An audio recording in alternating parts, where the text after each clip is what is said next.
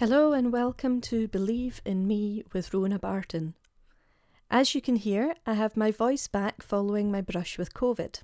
I still feel a little rough around the edges, so my apologies if my voice sounds a little odd throughout this episode. At least you know why. I'm also back from our motorhome holiday in Switzerland and we had a fabulous time. It was very warm when we were away and we came back to the UK just in time for the heatwave. And that's what I'd like to chat to you about this week. How to keep your cool when everybody else isn't. And how do we cope with ME in the summer? Don't forget that you can review, share and subscribe to the podcast via Apple Podcasts, Spotify, or wherever you get your podcasts. You can also sign up for my mailing list by visiting www.ronabarton.co.uk or join my Facebook group, Believe in Me Community, by following the Facebook page at Rona Barton Coaching. Let's jump straight in. I'm sure it hasn't escaped your notice that the summer weather has decided to come out and play. And whilst this is usually welcomed by most, I'm not great with anything above about 19 degrees. I know that everybody is feeling the heat, but for people with ME, the additional heat can really make other symptoms worse. For me, it would really make me feel even more exhausted, and I seem to end up being extra sensitive to other things such as light and sound. One of the things I remember most about my ME was the fact that, my temperature control would be all over the place most days. In the middle of winter, my family would be wrapped up in jumpers and hats and scarves, and I would be walking about in a t-shirt and shorts and looking for a window to open. And the opposite would be true in the summer. What about you? Do you have issues with temperature control? Temperature control is a very common symptom in ME and normally includes sensitivity to hot and or cold temperatures.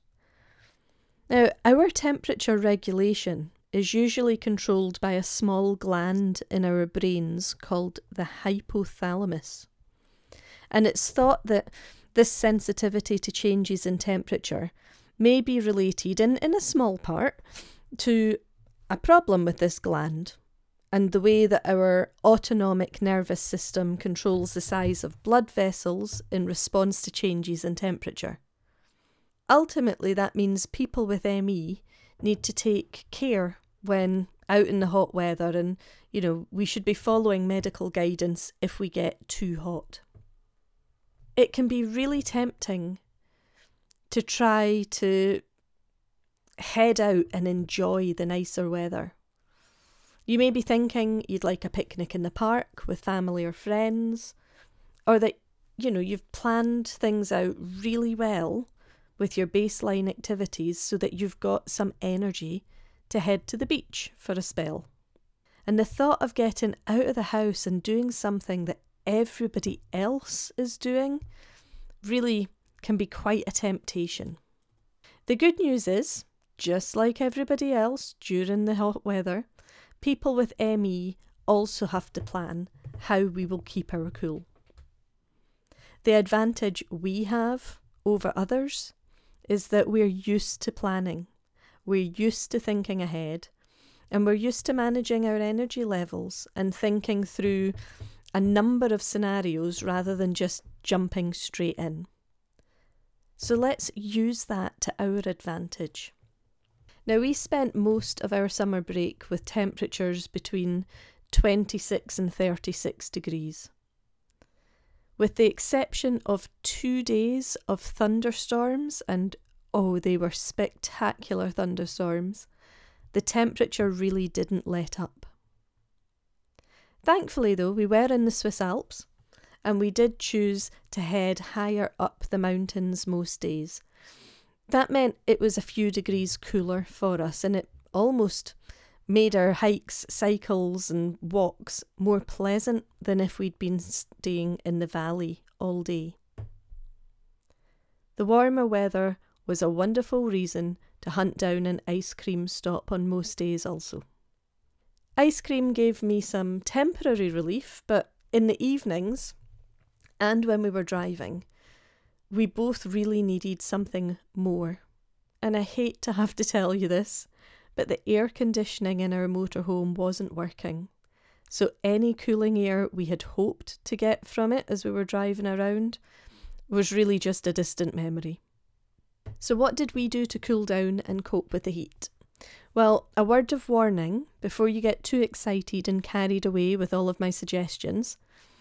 The problem with trying to cool down is sometimes we do that too quickly.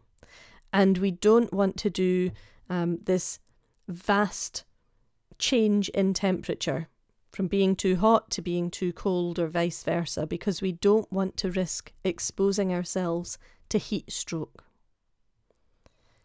For me, it's really important to keep hydrated. So anytime we were heading out, we always had at least a litre of water for each of us, and we made sure we factored in pit stops for lunch or a snack stop so we could get supplies and we could also get some shade. We walked and cycled past some really lovely waterfalls and streams, and I am one of these people who I'll just get in there and I will find a lovely cool running patch of water and stick my head in for a drink. Now, I also took these opportunities to wet a face cloth that I'd packed in my bag, and it meant that I could wear it loosely around my neck. It offered some additional sun protection and also a chance to cool me down. When we drove from campsite to campsite, I would freeze a bottle of water for each of us the night before, and we would lean against them during the drive so they could cool our backs down. What else would I recommend, and what else have I used during my time with ME and in the years that I've worked in much warmer climates? Well, I've got some tips for you for dealing with hot weather, both day and night.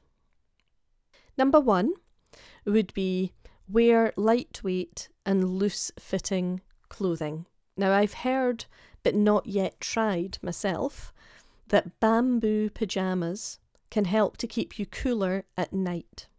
So that might be something that's worth an online search.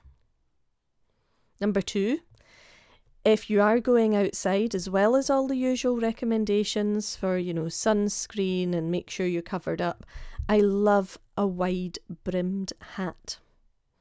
I have a Tilly hat, and it's always either in the car, in my backpack, or in the motorhome, so that I have it with me wherever I go. It looks the part, it helps keep the sun off my face, and let's face it, it does make me feel a little bit like Indiana Jones when I wear it. Number 3 would be avoiding too many caffeinated drinks. They do tend to dehydrate you. Number 4, if you've got an appetite, fantastic. Consider eating small, regular meals rather than trying to overload your system with a large meal all at once. Now, I'm sure you've probably come across it already, but my 5th tip would be you maybe want to revisit your baseline activities during this warmer weather. The additional heat can really exacerbate our exhaustion levels, so I'd recommend reducing your activity unless you really need to go out. And on that, for number 6, if you are usually an out and about person, you may wish to consider moving your activities to earlier or later in the day and staying indoors during the peak heat. Number 7 would be to think about closing the curtains and the windows during the day in any room that you want to stay cool, especially those that face the sun. By all means, open windows and curtains on the shady side of the house. And as the sun moves round, get them all closed again. Number 8, well, although our air conditioning didn't work in the motorhome, we did manage to pick up a fancy little fan for use, and it's been great actually. It has a water reservoir on the side of it, and it draws that water in and pumps it out like cooler air, almost like a mini air conditioning unit. It was absolutely wonderful at night, and we could fill up the water reservoir throughout the day, pop it in the fridge, and it meant we had extra cool water for using in this little unit throughout the night. Number 9, if you don't have such a luxury, but you do have a hot water bottle, consider filling it with cold water and taking it to bed at night, or popping it in your bed a few minutes before you head off, so that you've got a cool bed to slip into. And let's not forget, number 10, having a face cloth, cool water beside your bed at night so you can cool down. Now that's quite a lot there to be considering, and maybe you've got your own hints and tips. If you do, please let me know. I would love to hear from you with them, so feel free to get in touch. Now, just because I've shared this with you does not mean in any way that I am an expert at dealing with the heat. I still mess up. It's easy to forget your hat when you're also wearing your cycling helmet. And it's easy to miss further down the back of your neck with sunscreen and only realise when you take your backpack off at the end of the day and see it's pulled your t-shirt down further than you thought, that you now have a pink neck. So if things do go wrong, please be kind to yourself. Sunburn does heal. Another little tip here, stick your after sun lotion in the fridge. You'll get some double relief from it. And also, a random bush or a tree can be a perfectly pleasant shady spot for your head when your cycle helmet comes off to eat. So that brings me to the key points from today that I'd like you to take away from this. The first one being, go for some quick wins. Make use of that cold face cloth, a frozen bottle of water, or even dampen a sponge, put it in the likes of a Ziploc sealed bag into the freezer. Then you can take it out and use it when you need it. Open the windows, as we've said, on the shady side of the house and reduce your day-to-day activities. Remember, everybody else is feeling just as bad, even those without ME. Whilst it is nice to sit in the garden or the park or to visit the beach, it's going to use up more energy for you. So revisit your plans for the warmer weather.